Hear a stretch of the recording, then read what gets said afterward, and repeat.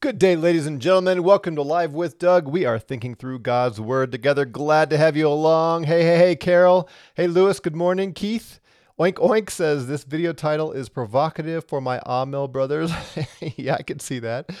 Mike, hello from Sweden. Glad to have you with us as well. So we are wrapping up this brief series on the kingdom of God, kingdom of heaven. And Oink Oink there is referring to something, the title. If you've read theologians, if you've read really a lot of systematic theology books, especially dealing with eschatology, you will hear this phrase, the now and not yet, or sometimes it's framed already not yet. So many of the promises that we see in the scripture are, in some sense, already given to us, and in some sense, we have not yet received them. For instance, salvation. If you read the New Testament and look at the word salvation, you will find it in the past tense, in the present tense, and in the future tense. Right? We have been saved. We are being saved. We will be saved. So the question is, well, which is it? Well, there's a sense in which it is already or it is now, and there's a sense in which it is not yet. That is a helpful terminology, I think, to help us to kind of ponder through some of these things. So when it comes to the kingdom, as we will see today, there is a not yet aspect of the kingdom.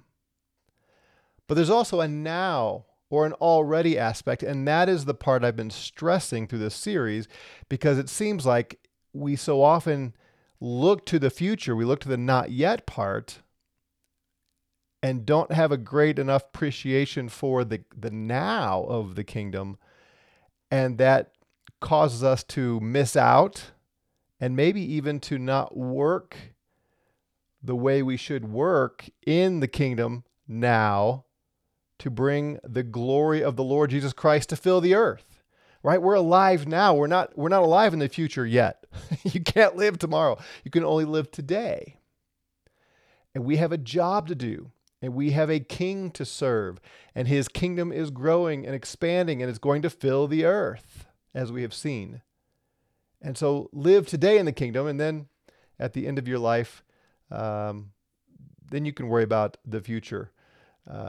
Carol says this about past, present, future is lovely because Jesus is the one who was and is to come. Exactly.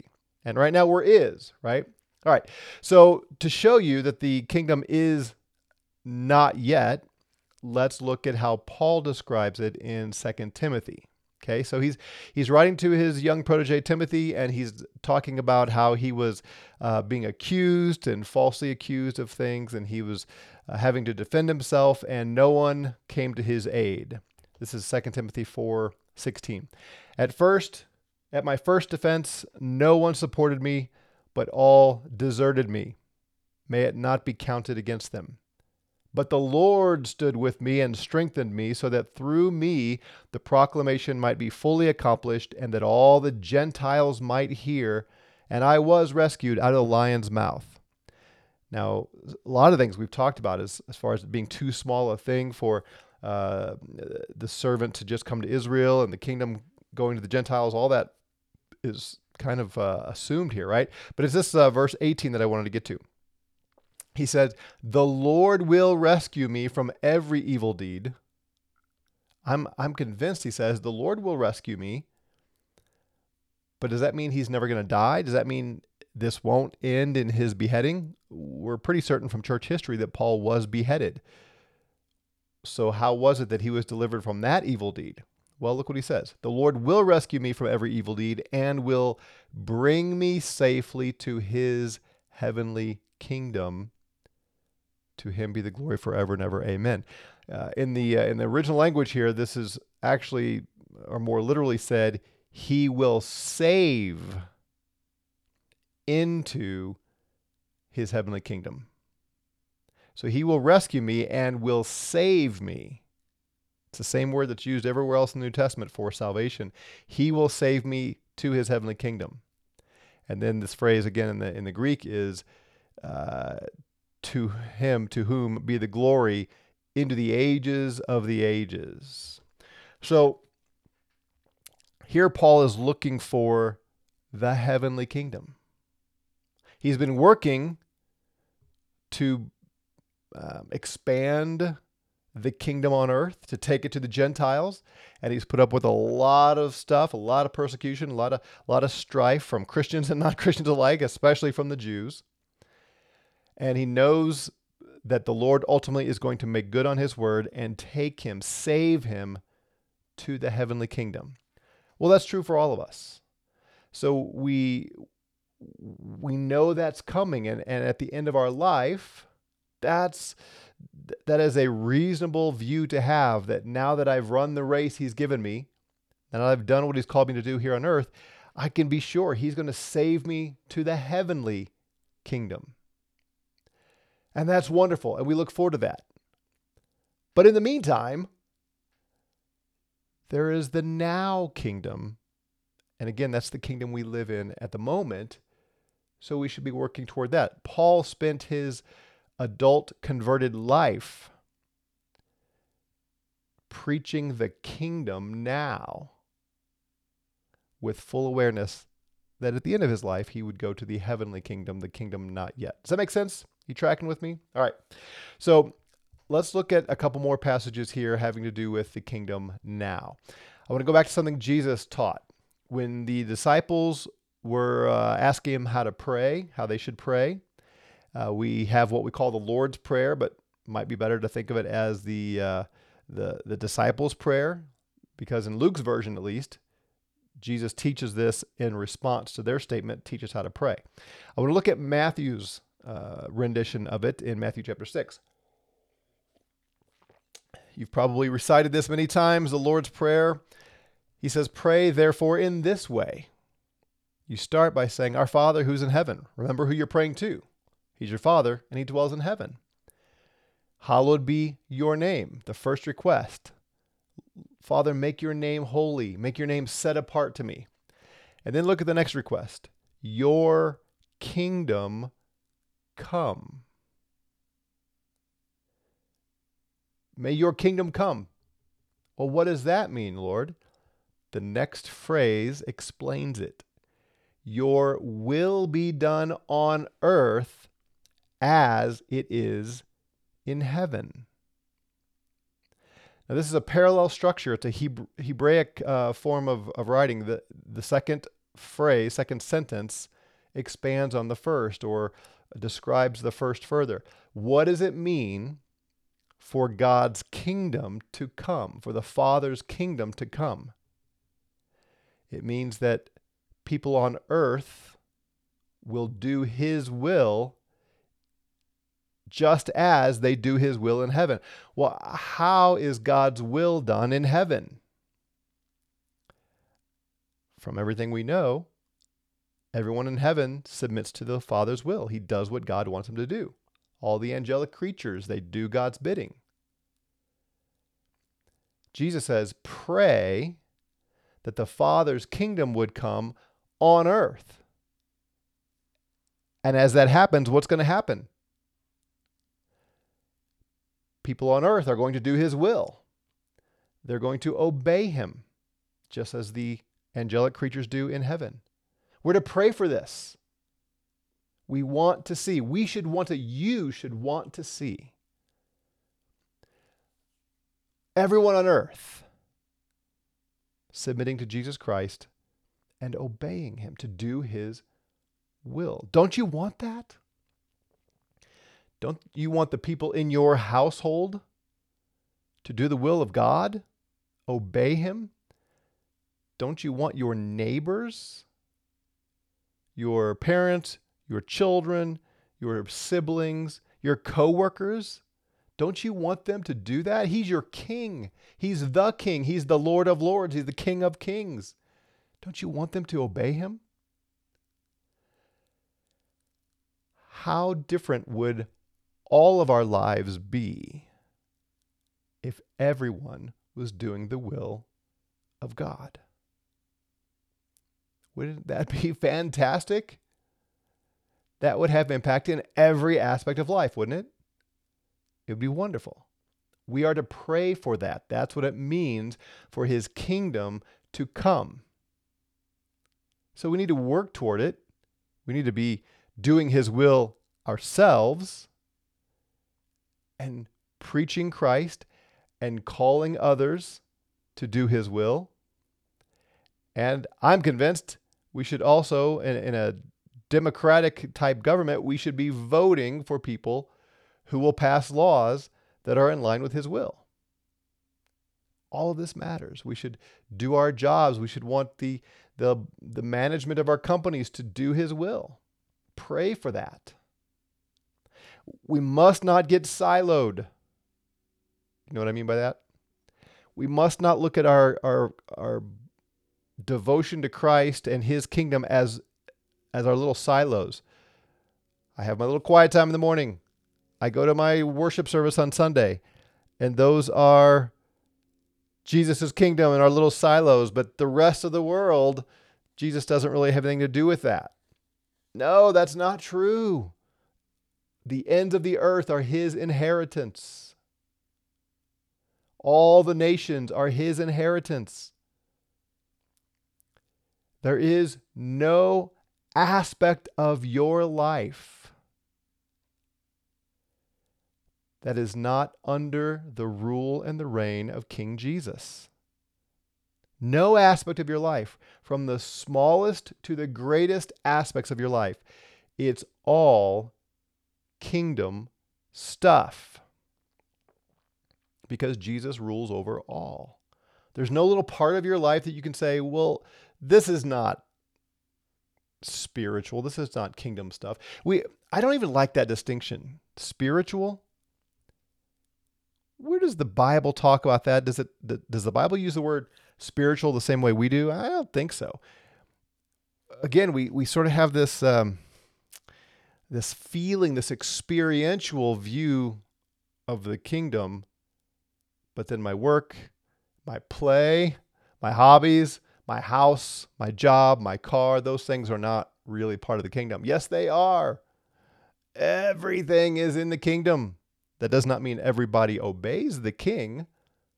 That's why we pray that your will be done on earth as it is in heaven.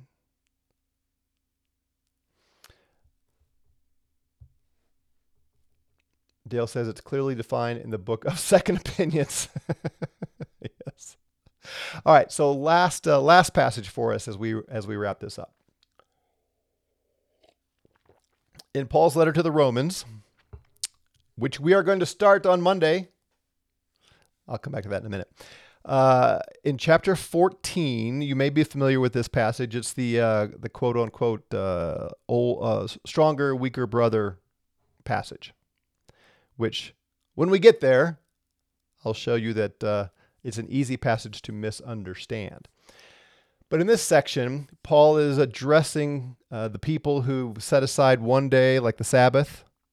And then there are those who don't set aside the Sabbath day. There are those who won't eat meat that was sacrificed to idols, and other believers who will freely eat any meat, no matter what ceremony it was used for. Same thing with drinking wine. If it was poured out for libation to a false god, some say, my conscience is not clear, I can't drink it because it was dedicated to a false god. And others are saying, there's no such thing as a false god. I can drink this wine and that's fine. Paul's addressing that divergence, that difference of opinion among Christians. And he's saying to the person who sees that we are free to look at every day the same and not hold to a Sabbath, or we're free to eat meat, we're free to drink wine. He says, don't let that freedom be spoken of as evil for you.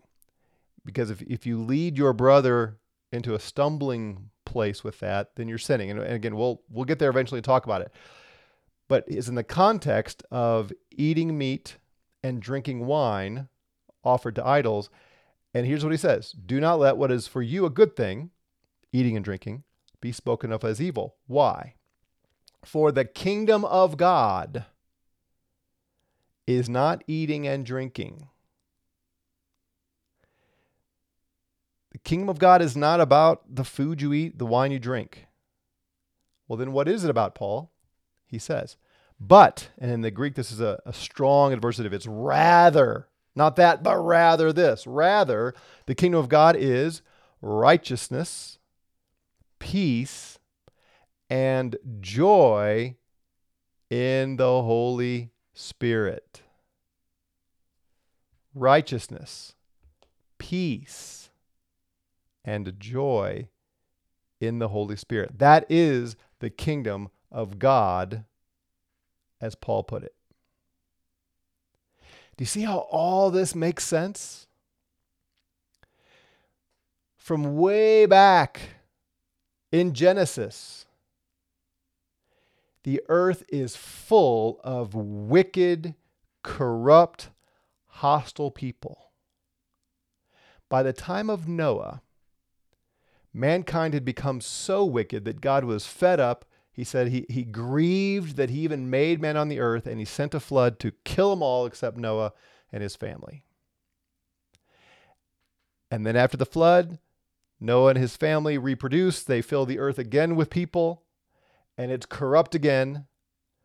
And they start to build this tower to the heavens, the Tower of Babel, and they are going to make a name for themselves. And this time God doesn't destroy them, but he spreads them out throughout the earth and confuses their language and all that. And then he chooses Abraham, one man, to start a new plan.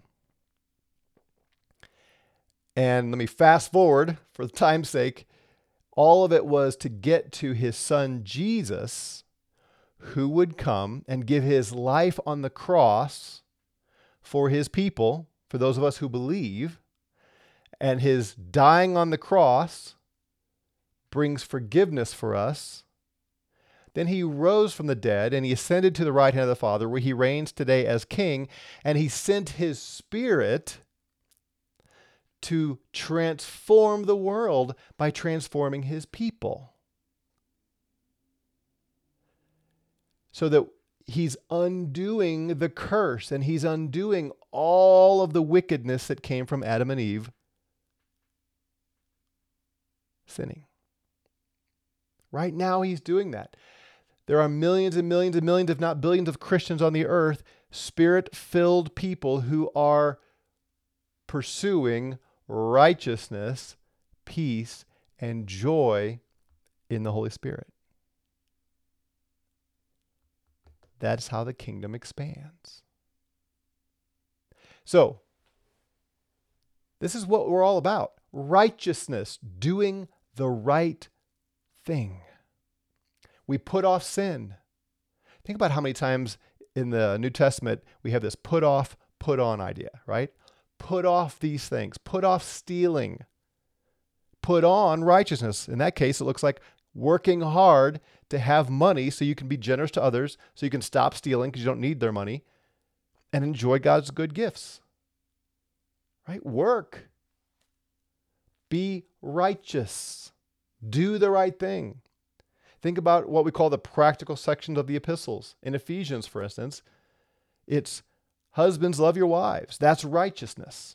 Wives, submit to your husbands. That's righteousness. Fathers, raise up your children in the fear and admonition of the Lord Jesus. That's right. This is the right thing to do. Children, obey your parents. It's the right thing to do. Masters, be good to your slaves. Slaves, submit to your masters. Submit to the governing authorities. Pay your taxes. Love one another. Give preference to one another. Be devoted to one another. All the one another's. Those are the right things to do because King Jesus reigns and he has sent his Spirit, and that Spirit is transforming us and giving us a heart to do what pleases him, that his will would be done on earth as it is in heaven. So if you're in sin, you're not living in the kingdom. In fact, in 1 Corinthians chapter 6, let me just pull that up real quick. Paul is pretty strong here, and I know a lot of Christians teach this pretty poorly, but Paul says, do you not know that the unrighteous, remember the kingdom of heaven, the kingdom of God is righteousness, joy, and peace. Do you not know that the unrighteous will not inherit the kingdom of God? And then he lists these unrighteous people that will not inherit the kingdom of God. Fornicators. I saw just this morning before I went live, what's her name? Nancy Mace. She's a congresswoman. I forget what her role is exactly, but she apparently was at some Christian prayer breakfast, and she said this like on video at this prayer breakfast this morning, that her fiance tried to pull her back in bed to make love to her, and she said, no, I don't have time. She had to get on and get dressed so she could go to this prayer breakfast. So she's in front of this group of presumably Christians, supposedly as a Christian, saying, my fiance wanted me to commit fornication with him this morning, but I wouldn't because I had to come join you.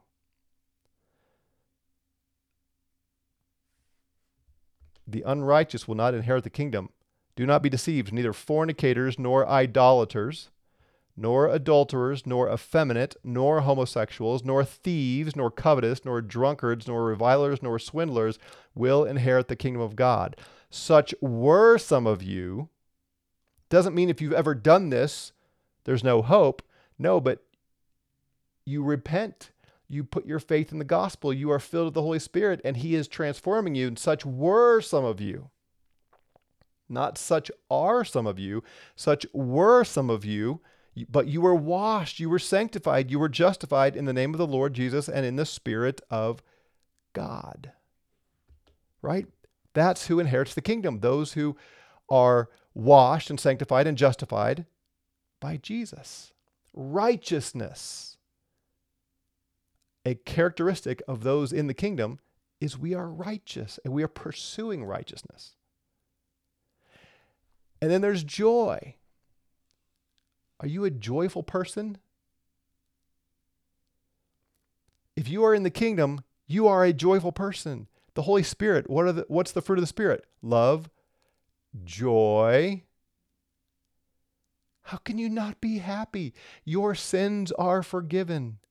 You have the power to repent of those past things you did. Joy, be happy. Don't be dour. Don't be down. Don't be discouraged. The kingdom of God is joy and peace. Are you a man or a woman of peace?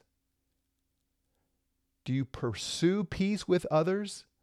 Do you live in the blessing and the peace of the Lord? If you're in the kingdom, you do. That's how we are to manifest the kingdom on the earth now as we wait for the kingdom that is not yet. I just think Christians, we make this so complicated. And we miss the wonderful kingdom that we live in. All right, I see a couple of your thoughts here. Let me comment on this, and then we'll call it a day. Ron says, it is a radically different way to live rather than the silo life. Indeed. Going back to something we talked about a minute ago. Yeah, very good. Oink Oink says, is it a stretch to think that if God's kingdom fills the earth, that the earth by extension will be filled with peace? No, not at all. That's exactly what's going to happen. It's exactly what's going to happen. If, I don't know, just throwing something out there for the sake of argument, if 90% of the people that you interact with are truly kingdom people, if they are believers, doesn't that mean that your environment is going to be filled with peace and joy and righteousness? Of course it is. Of course it is. I think that's where it's all heading. Mike says, are you going to comment on the kingdom postponed idea of the dispensationalist? Only to say that I don't see any evidence of that in the scripture. The kingdom is not postponed. Everything we've been looking at says the kingdom has come with the king. Remember, Jesus said, if I cast out demons by the Spirit of God, the kingdom is here. the millennial kingdom of Revelation and this dispensationalist idea that God put it on pause to turn his attention to the Gentiles. That's a view that the kingdom is really about Israel. No, the kingdom's not about Israel. The kingdom is about Jesus. And now Jews and Gentiles alike, if they come to faith in Jesus, are in the kingdom. So there's no postponement. Yeah. Ron says, the word gives it to us real simple, but we intellectualize it, read it, and do it rather than tailor it around our lives. Simple challenge for Noah and simple challenge for us. Indeed. Think about what God said to the Jews through Micah. He has showed you, O man, what is good. And what does the Lord require of you? Do justly, do the right thing, do what is right, love mercy, and walk humbly with your God. It's not that hard. Well, it may be hard, but it's not that complex. Carol says, I believe that joy in the Spirit is related to knowing and experiencing the will of God by doing Jesus' works rather than having goosebumps or feeling good while singing. Isn't that the truth? I mean, I love music, and music can certainly make you feel something, but do what is right. Love one another. Rejoice in God's abundant gifts. He is blessing our socks off day in and day out. But we set our focus on our circumstances and what we didn't get, so we're discontent. Or we put our hope in people or events or whatever instead of just being amazed that sinners like us would be so blessed. We are forgiven. We do have the hope of eternal life. We do have a hope of the heavenly kingdom awaiting us. And every good gift that is yours, that you experience, is a gift from your Father in heaven. And he's giving you numerous gifts. Certainly there are seasons of trial. The New Testament talks about this. I've been through them. You've been through them. Where it's a battle every day to find his blessing, to hope, because we're in the valley of the shadow of death. The book of James is written to tell us your faith is on trial. And your faith will be tried. Will you hold fast even when things are hard? But for most of us, those are seasons. That is not, by and large, how life is. But we tell ourselves it is because we have this victim mentality, which is encouraged by the world. It's encouraged by Christians. It's encouraged by Christian counseling. I told you yesterday I don't like Christian counseling. So much of it is built around this idea that you're a victim, you're defeated, life is awful, and all these people are mistreating you and failing you and abusing you and grooming you and all that nonsense. Get your eyes off all that stuff. The kingdom of God that is now is righteousness, peace, and joy in the Holy Spirit. Live in those things, and let's build the kingdom, and let's serve Jesus, and let's worship him, and let's do the right thing. You have lots of choices today. Choose the right thing. Choose a thing that is obedience to your king, that is pleasing to him, and love others more than you love yourself, and you'll experience great joy. All right, we're going to wrap it up there. Monday, we will start a new series on the letter of Paul to the Romans. So look forward to seeing you there. Gentlemen, come back tomorrow. It's Friday. Friday is with the fellas. We'll talk about manhood and wisdom and so on. And all of you, search these things, read these things in the scripture, and serve your King Jesus. His kingdom has come. Have a great day in the Lord. We'll see some of you tomorrow and the rest of you on Monday. Take care.